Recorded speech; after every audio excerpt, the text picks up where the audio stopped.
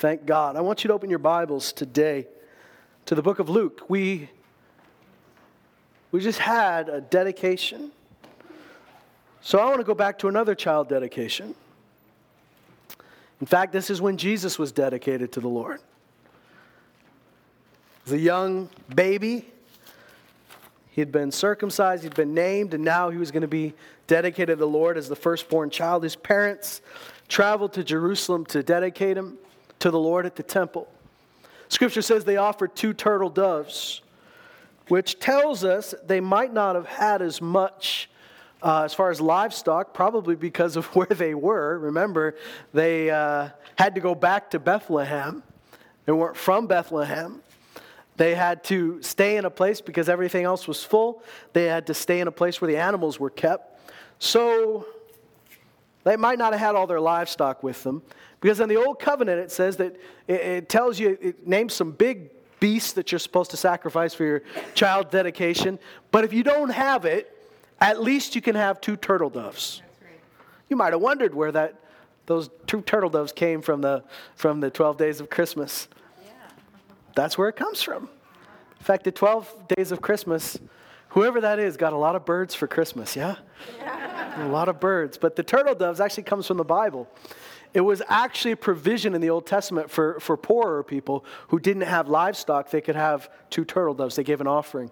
And Mary and Joseph were certainly not in a position where they had all their livestock with them. Or, they're just starting out. They may not have had that much, but they did make sure that they had an offering for the Lord.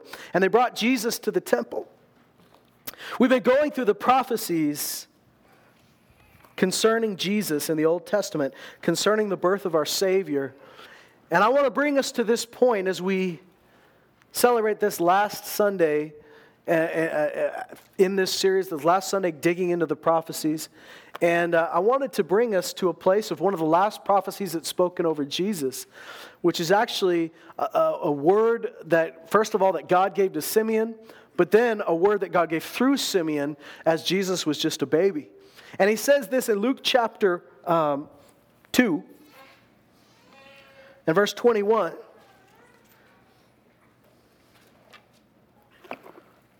When 8 days had passed before his circumcision, his name was then called Jesus, the name given by the angel before he was conceived in the womb. And when the days for their purification according to the law of Moses were completed, they brought him up to Jerusalem to present him to the Lord. As it is written in the law of the Lord, every firstborn male that opens the womb shall be called holy to the Lord. And to offer a sacrifice according to what was said in the law of the Lord, a pair of turtle doves or 2 young pigeons. And there was a man in Jerusalem whose name was Simeon, and this man was righteous and devout, looking for the consolation of Israel, and the Holy Spirit was upon him. Stop for a moment and realize that we've been going through these prophecies of the Messiah, watching how God was weaving a story throughout the whole history of mankind, saying, I'm sending a Savior, I'm sending a Savior, I'm sending a Savior. Through many different voices and many different eras, he was painting a picture of redemption that was coming. And yet there were very few people who were actually waiting for it. But Simeon was one of these people. Anna was one of these people. There were people. The Magi were some of these people. There were people that were looking. And Simeon is an old man, and he's not just righteous, but he's devout. And the proof of his righteousness and the proof of his devotion is that he's actually looking for what God has promised. The Bible says he's an old man. Simeon's about to tell us that this is the last thing God promised him. Not the last thing that he promised him, but the last thing he'll see before he's ready to go. Can you imagine believing something all your life, waiting for it all your life, and the promise that you've been waiting for comes to you right before you die? How many of us would hang on that long? But Simeon did, and thank God he did. He says he was righteous, he was devout, he was looking for the consolation of Israel, and the Holy Spirit was upon him. And goes on and it says, it was revealed to him by the Holy Spirit that he would not see death before he'd seen the Lord's Christ, or the Lord's Messiah. And he came in the Spirit into the temple. And when the parents brought in the child Jesus to carry out for him the custom of the law, Then he took him into his arms and blessed God and said, "Now, Lord, you are releasing your bondservant to depart in peace according to your word. For my eyes have seen your salvation, which you've prepared in the presence of all peoples, a light of a revelation to the Gentiles and the glory of your people Israel." And his father and mother were amazed at the things which were being said about him. And Simeon blessed them and said to Mary his mother, "Behold, this child is appointed for the fall and the rise of many in Israel, and for a sign to be opposed, and a sword will pierce even your own soul, to the end that the thoughts from many hearts may be revealed." And there was a prophetess, Anna, the daughter of Phanuel, of the tribe of Asher. She was advanced in years and had lived with her husband 7 years after her marriage, and then as a widow to the age of 84. She never left the temple, serving night and day with fastings and prayers. At that very moment, she came up and began giving thanks to God and continued to speak of him to all those who were looking for the redemption of Jerusalem. Now, this is before the wise men have showed up. This is before Herod knows that there's a king that's been born. This is all before that. And in Jerusalem, nobody knows that this is the Messiah. Mary and Joseph did not waltz into Jerusalem going, "Hey, we got the king here. This is the one. This is the Messiah." They're not like talking about it. They're just bringing their child to the temple like any other child. And yet, Simeon, because he's been looking, because he's been expecting, the Spirit of God is on him. The Spirit of God is leading him. He comes up to the temple and he looks around and he knows exactly what he's looking at. Mary's not going around going, "Hey guys, I'm a virgin. Did you guys know I'm a virgin? This kid, miracle." Nobody's saying that. It's just a normal couple with a baby that don't look very kingly. Got a couple of turtle doves with them. There's nothing about them in the natural appearance that announces, "Here's your king, here's your Messiah." And yet Simeon recognizes him immediately. Goes up to him and says, "Now I can finally die." I hope nobody came to church today and is saying that. Yeah, I hope you get whatever the Lord has for you.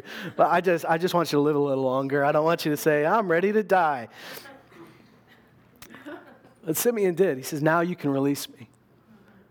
And he says, "My eyes have seen your salvation." My eyes have seen your salvation. What's interesting about this is I believe that Simeon had seen the salvation of the Lord from afar off all his life, but now he saw it with his own eyes. This is it. I've seen your salvation. You understand, Simeon did not live to the cross. He did not live to the resurrection. He didn't live to the day of Pentecost, but he lived to see that child.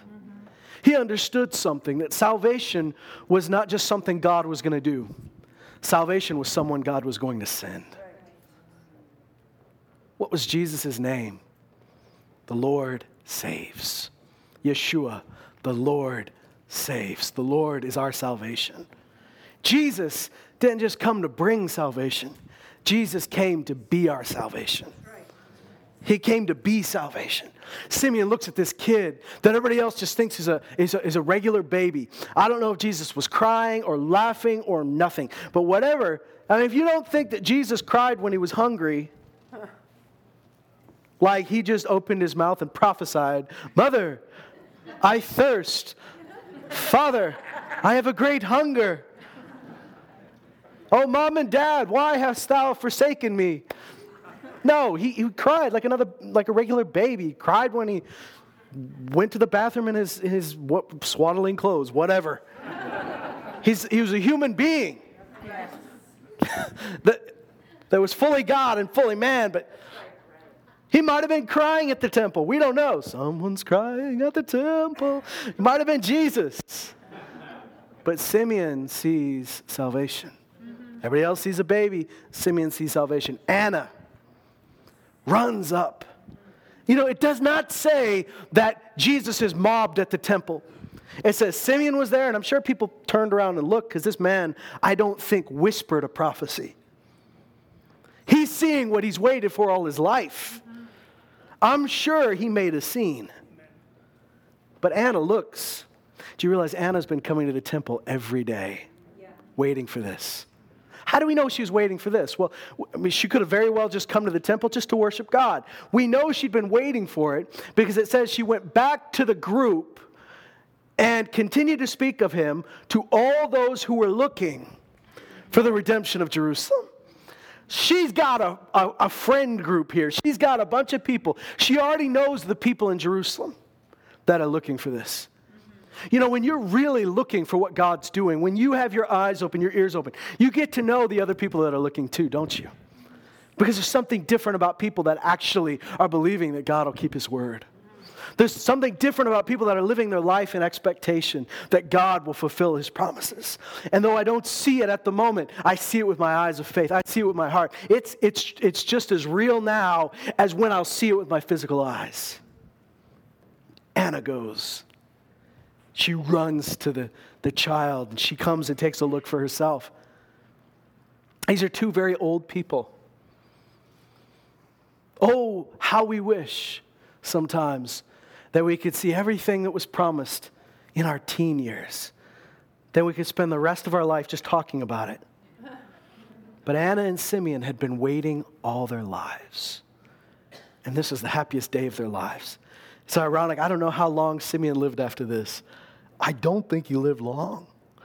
I find that old people that just decide they want to go tend to go. Well, with some exceptions. My grandma wanted to go to heaven, and she was like mad at us because she thought we hadn't let her go. It got to the point she's telling the nurses, "Why haven't you released me yet?" And we said, "Mima, I don't think they're keeping you on the planet." She gets her meal. She goes, "I just want to go see Jesus." She would close her eyes and go, "Bye, goodbye." And she'd close her eyes and go to sleep. She'd wake up, open one eye. It just looked ticked off to see us. And Mom's with her when her lunch comes. The nurse brings her lunch. And she's just baffled as why she's still around. Nurse brings her lunch, and she begins to pray over it and says, I thank you, Lord, that you remove sickness from my body, that I live a long life, that you satisfy me, I will live and not die. Mima, do you realize what you're praying right now?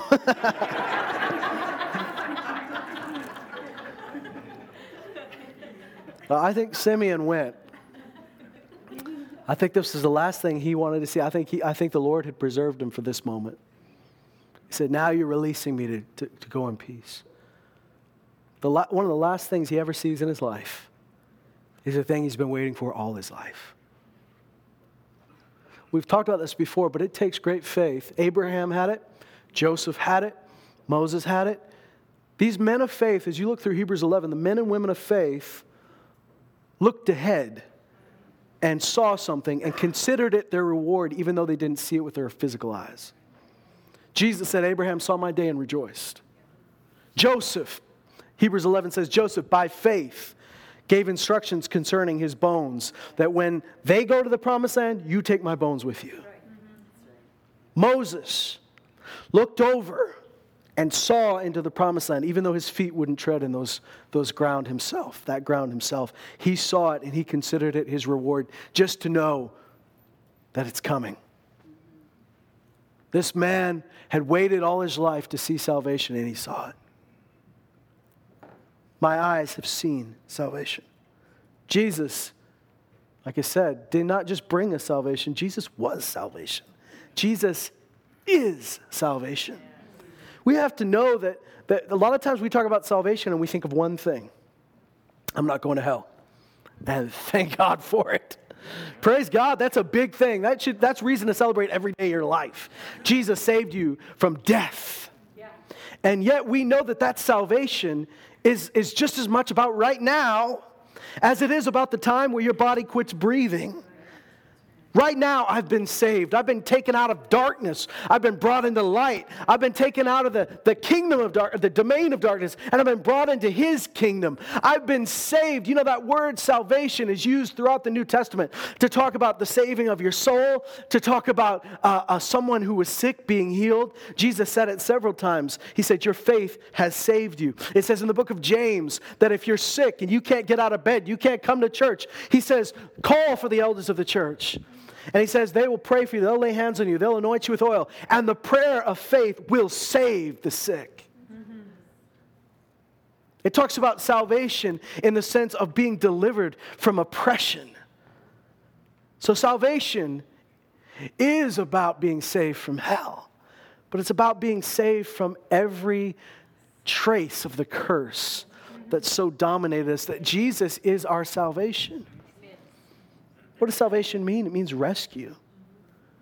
So I've been rescued, I am rescued, and yet I will be rescued. As Paul said, we were delivered, we're being delivered, and we will yet be delivered. And he was talking about getting delivered from the Romans chopping his head off until the time came where he was ready to go. In your life, you've experienced salvation, but you also need to see that Jesus is salvation.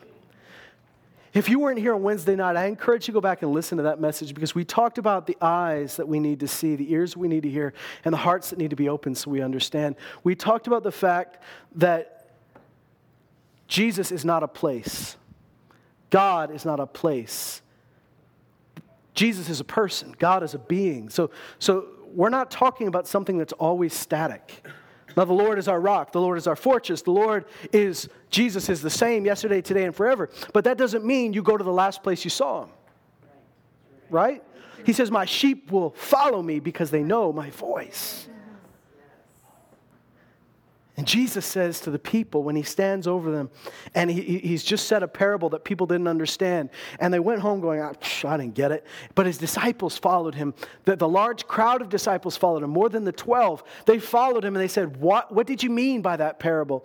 And Jesus said, it's been granted to you to know the mysteries of the kingdom of God, but to them they won't know. Because he says, in their case, the prophecy is fulfilled. Seeing, you won't see, you won't perceive. Hearing, you won't really hear. And with your hearts, you barely understand. He says, because you've closed your eyes. He says, your ears have become dull, and your hearts have become hard. He talks about a process of your ears slowly shutting off, your eyes slowly closing, your hearts slowly going harder. He talks about this process that's happened to the people he's preaching to.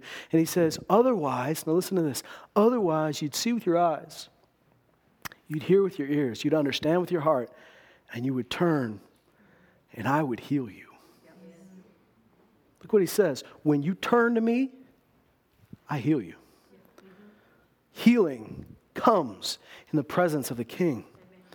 But the presence of the King is not one place where you just think, last time, this is where I had an experience with God over here, 5 years ago. I think I'll just do the exact same thing. How does he say? He says, listen to my voice. Listen to me and turn towards me. We hear his voice and we turn to face him.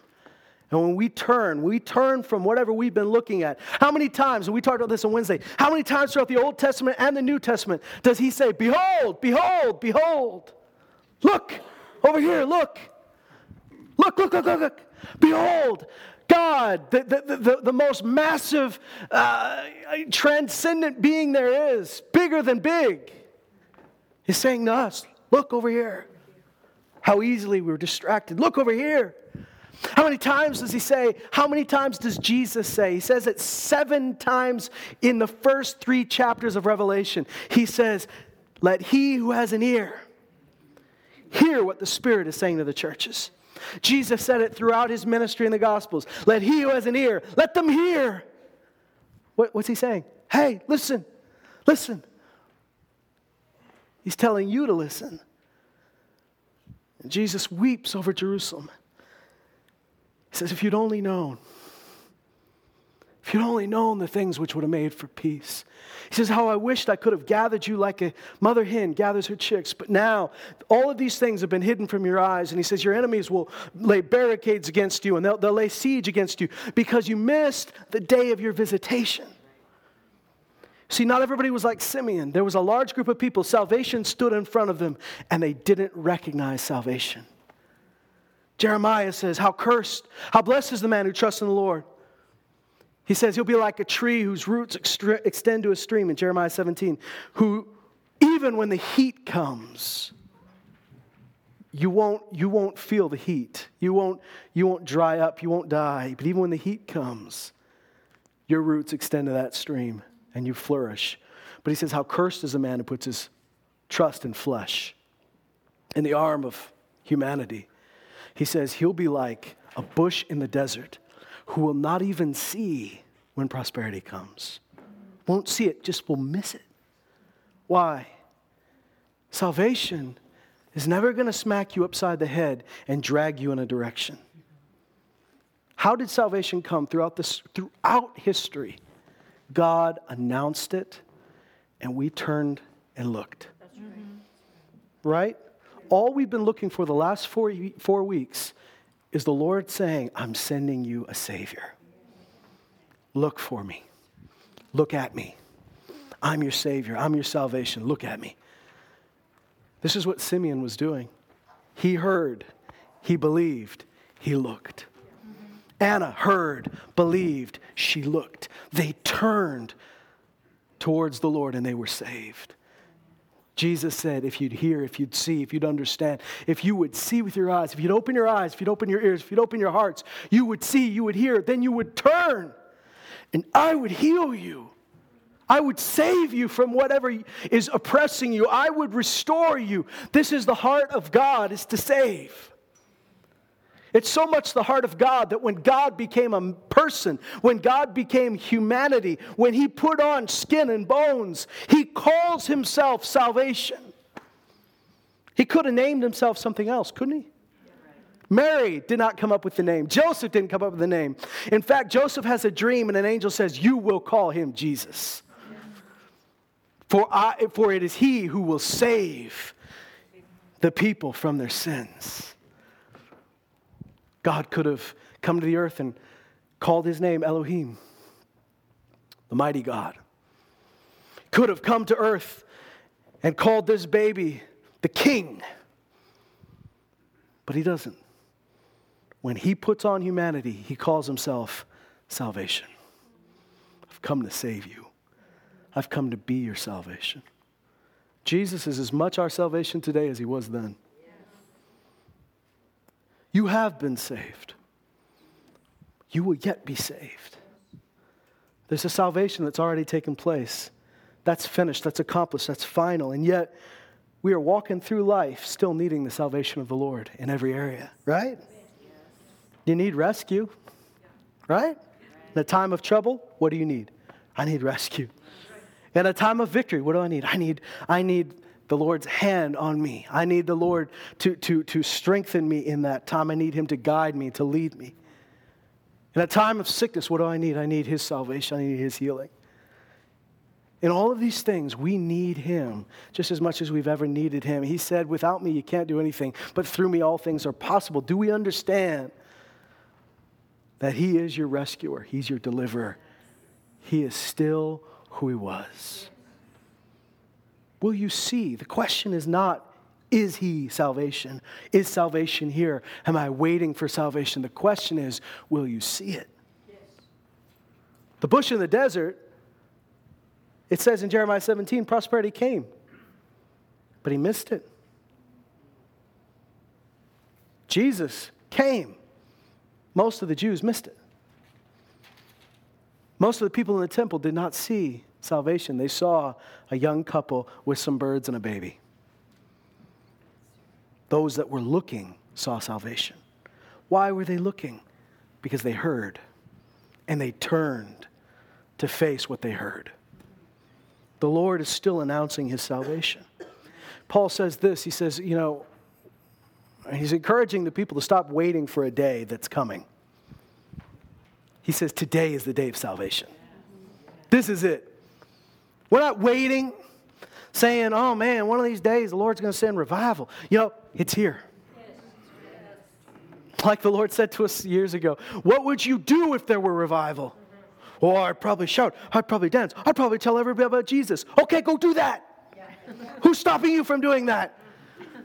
Are you expecting that God will force you and treat you like a marionette, like Pinocchio in the first half of the movie, and make you do these things? Or are you expecting that he's already given you everything you need? Right? So here we are. And I want you to see something he says in Revelation that's so powerful. He says salvation belongs to our God. He owns the right to salvation. He's the only one that'll ever save you. There's a brilliant chapter in the Bible. I won't go into it. But Isaiah mocks the idolaters. He just straight up mocks them. If you don't think God is capable of some good, just some good mocking, read some of Job, read some of Isaiah, read some of Jeremiah. Sorry, Jeremiah talks about this a lot too. But there's a place in the scripture where he goes, there was a group of Israelites who had turned aside and taken on the idolatry of their neighbors, and they'd gone out into the woods.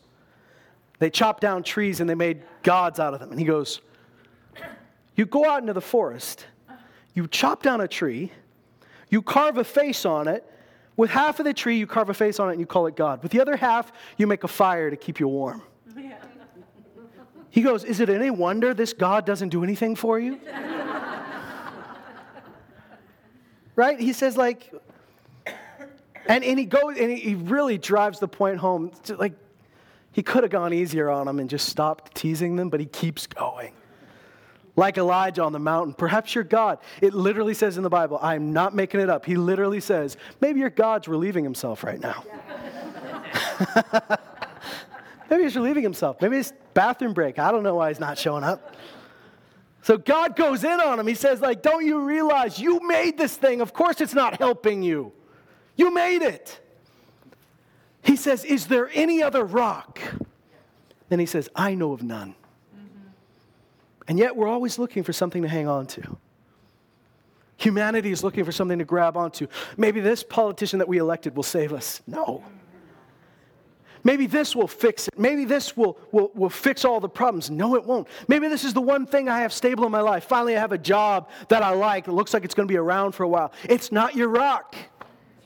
God may be using that for a season, using that job to provide for you, but he will always be your provider. Whether that job goes or not, you will have provision in God. He's your rock. He says, is there any other rock? I don't know of any. Salvation belongs to our God. Because salvation is Jesus. And when we turn to him, when we hear his voice, we turn and we look and we say, there you are. When we turn to him, we're healed. When we turn to him, we're restored. I want to read you something that the psalmist David says in Psalm 68.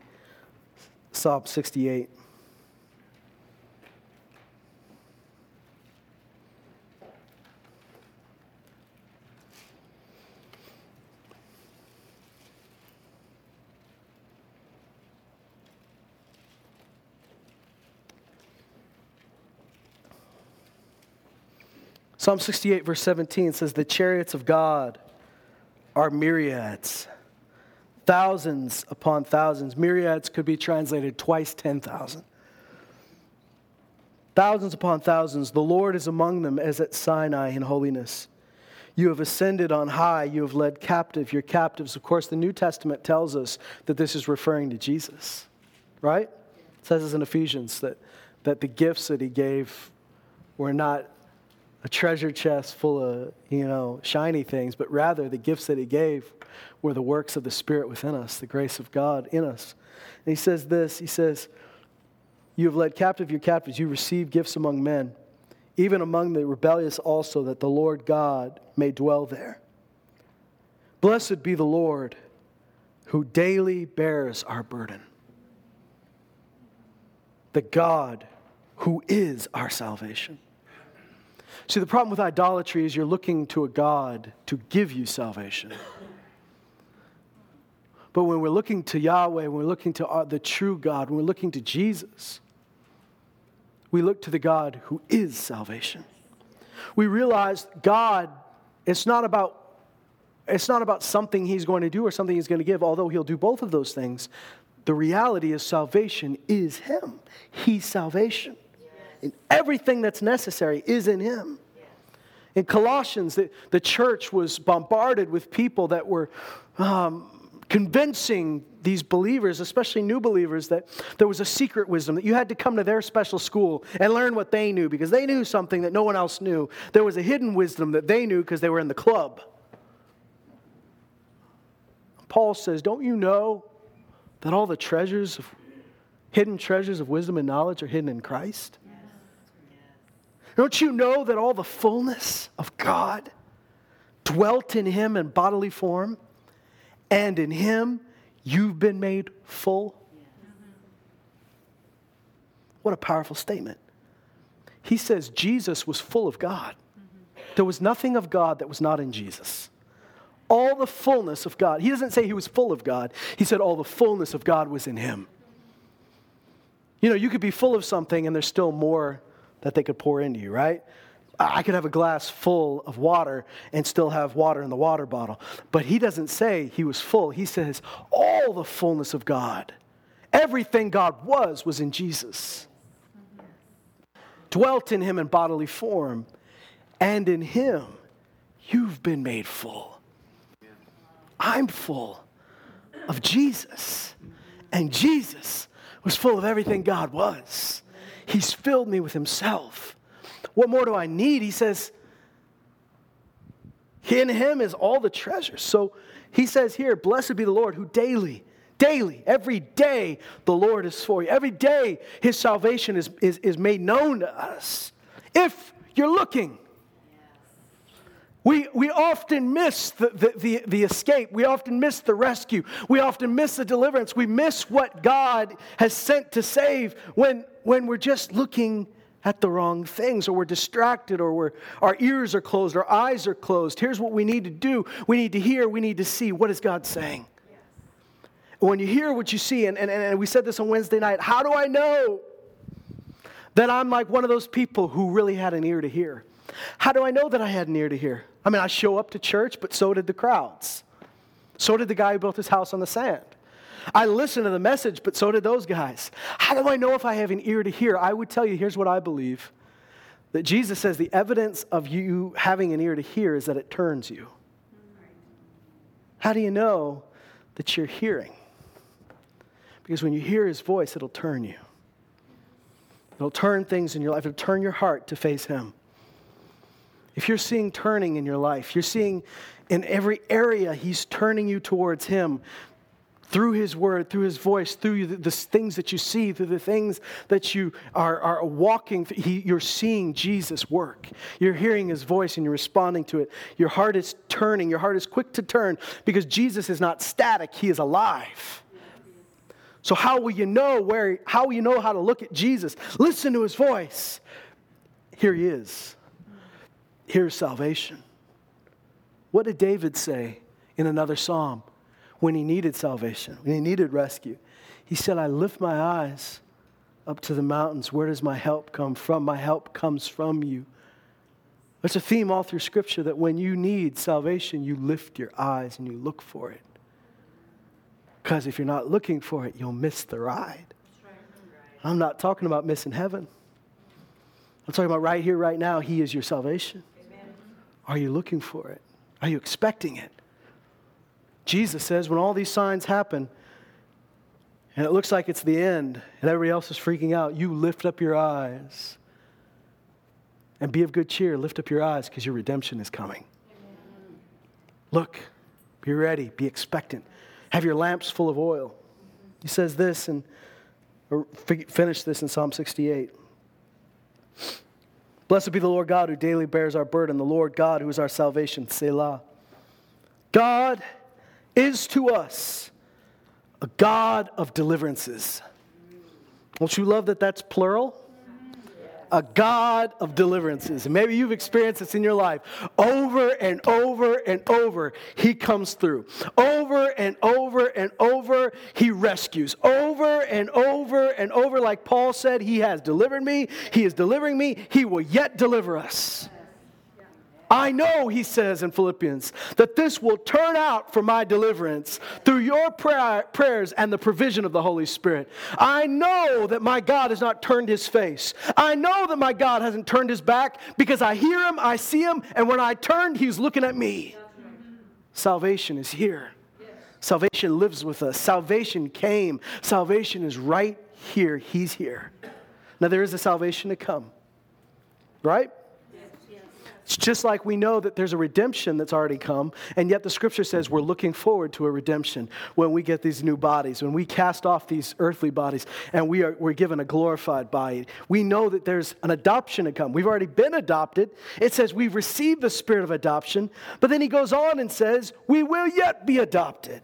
The fullness of our adoption is going to come when he comes and receives his church, but it's here, it's now, and it's coming. God is to us a God of deliverances. I love this. And to God the Lord belong escapes from death. Amen. So King David wasn't just some, like I've said this before, he wasn't just some hippie poet imagining what it'd be like to be in a battle. When he wrote this stuff, he lived through it.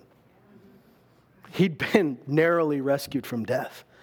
Here's a guy whose coming out party was basically, coming out as king. Yeah. Don't get the wrong idea. His coming out party was basically chopping a giant's head off. It's a little weird because nobody actually asked him to chop his head off. I think he just went above and beyond. Imagine carrying that head in. Hey, who asked you to do that? Whoa, this teenager's on fire. But he'd been rescued from death. And he said, God, to him alone belongs escape from death. He might have used my mighty men. He might have used my friends, but it was God rescuing me. See, God uses different methods to rescue you, to deliver you. He'll use different people.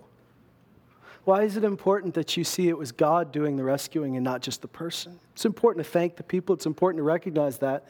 But it's important to see that it was God behind it, because if you don't see it was God, you'll look to the same people to rescue you. If you know it was God, you'll look to God the next time.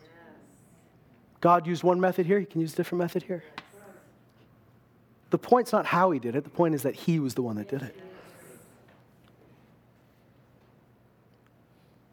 Surely God will shatter the head of his enemies, the hairy crown of him who goes on in his guilty deeds. I just want to stop there and think about the Lord our salvation. First and foremost, I want to thank God for saving my life, rescuing me from death. I want to thank God for saving me from the penalty and the bondage of my own sin. I want you to know today that every one of you here is qualified and eligible for God to save you from the same fate. Amen. Because he died for the sinner. Because he died for all of us. Because he said, when I be lifted up on that cross, I will draw all of humanity to myself. In fact, it says in the scripture, all eyes will see my salvation. Right. All eyes will see it, just not all eyes will recognize it. Right? All of humanity will see my salvation, but not all of humanity will know what they're looking at. I want to thank God for saving me, but I also want to thank God that he will continue to rescue, to deliver, to restore, to heal. For the rest of my life, I'll look to him. For the rest of my life, in a time of trouble, I'll lift my eyes and know that salvation is here. I won't doubt it. I won't wonder, will God come through this time? Is he going to come? Is he going to help me? Because he always will. He already has. He's done everything. So why would I doubt now? And there's times where you look to the road, because last time he helped me, he came in on Highway 16 East. But he didn't say he was coming in on Highway 16 East. He just said, I'm coming. We need to have ears to hear. Do you know, when you show up on a Sunday morning like this, my expectation, if I were in your shoes, I'd set my heart in the same way. My expectation is that the Lord's going to say something through his word that I need to hear. Yes. And when he does, I'm going to recognize it. Yes. And when he does, I'm going to turn towards it. Yes. That's why we preach out of the Bible and not just the thoughts of our opinions of a preacher. Because when God speaks through his word, there'll be 12 different people today that really got something different. And I know that because they come up and tell you. It was great how you talked about this. And you go, I guess so. There'll be times I'm surprised. Well, yeah, I guess that's what, cool. God is bringing different things out from different people. And if you have ears to hear, you'll hear him. He says, if you hear me, if you see me, if you understand what I'm saying, here's what's going to happen. You don't understand because you're smart. You understand because your heart's open. And he said, if you have ears to hear and if you have eyes to see, then you'll hear, you'll see, you'll understand, and you will turn, and I will heal you. This is what I'll do. I will heal you. Jesus says the result of our turning, the result of our hearing and seeing is our turning, and the result of our turning is our healing. But we're healed when we look at Jesus. We sang that song earlier, so we look to the Son.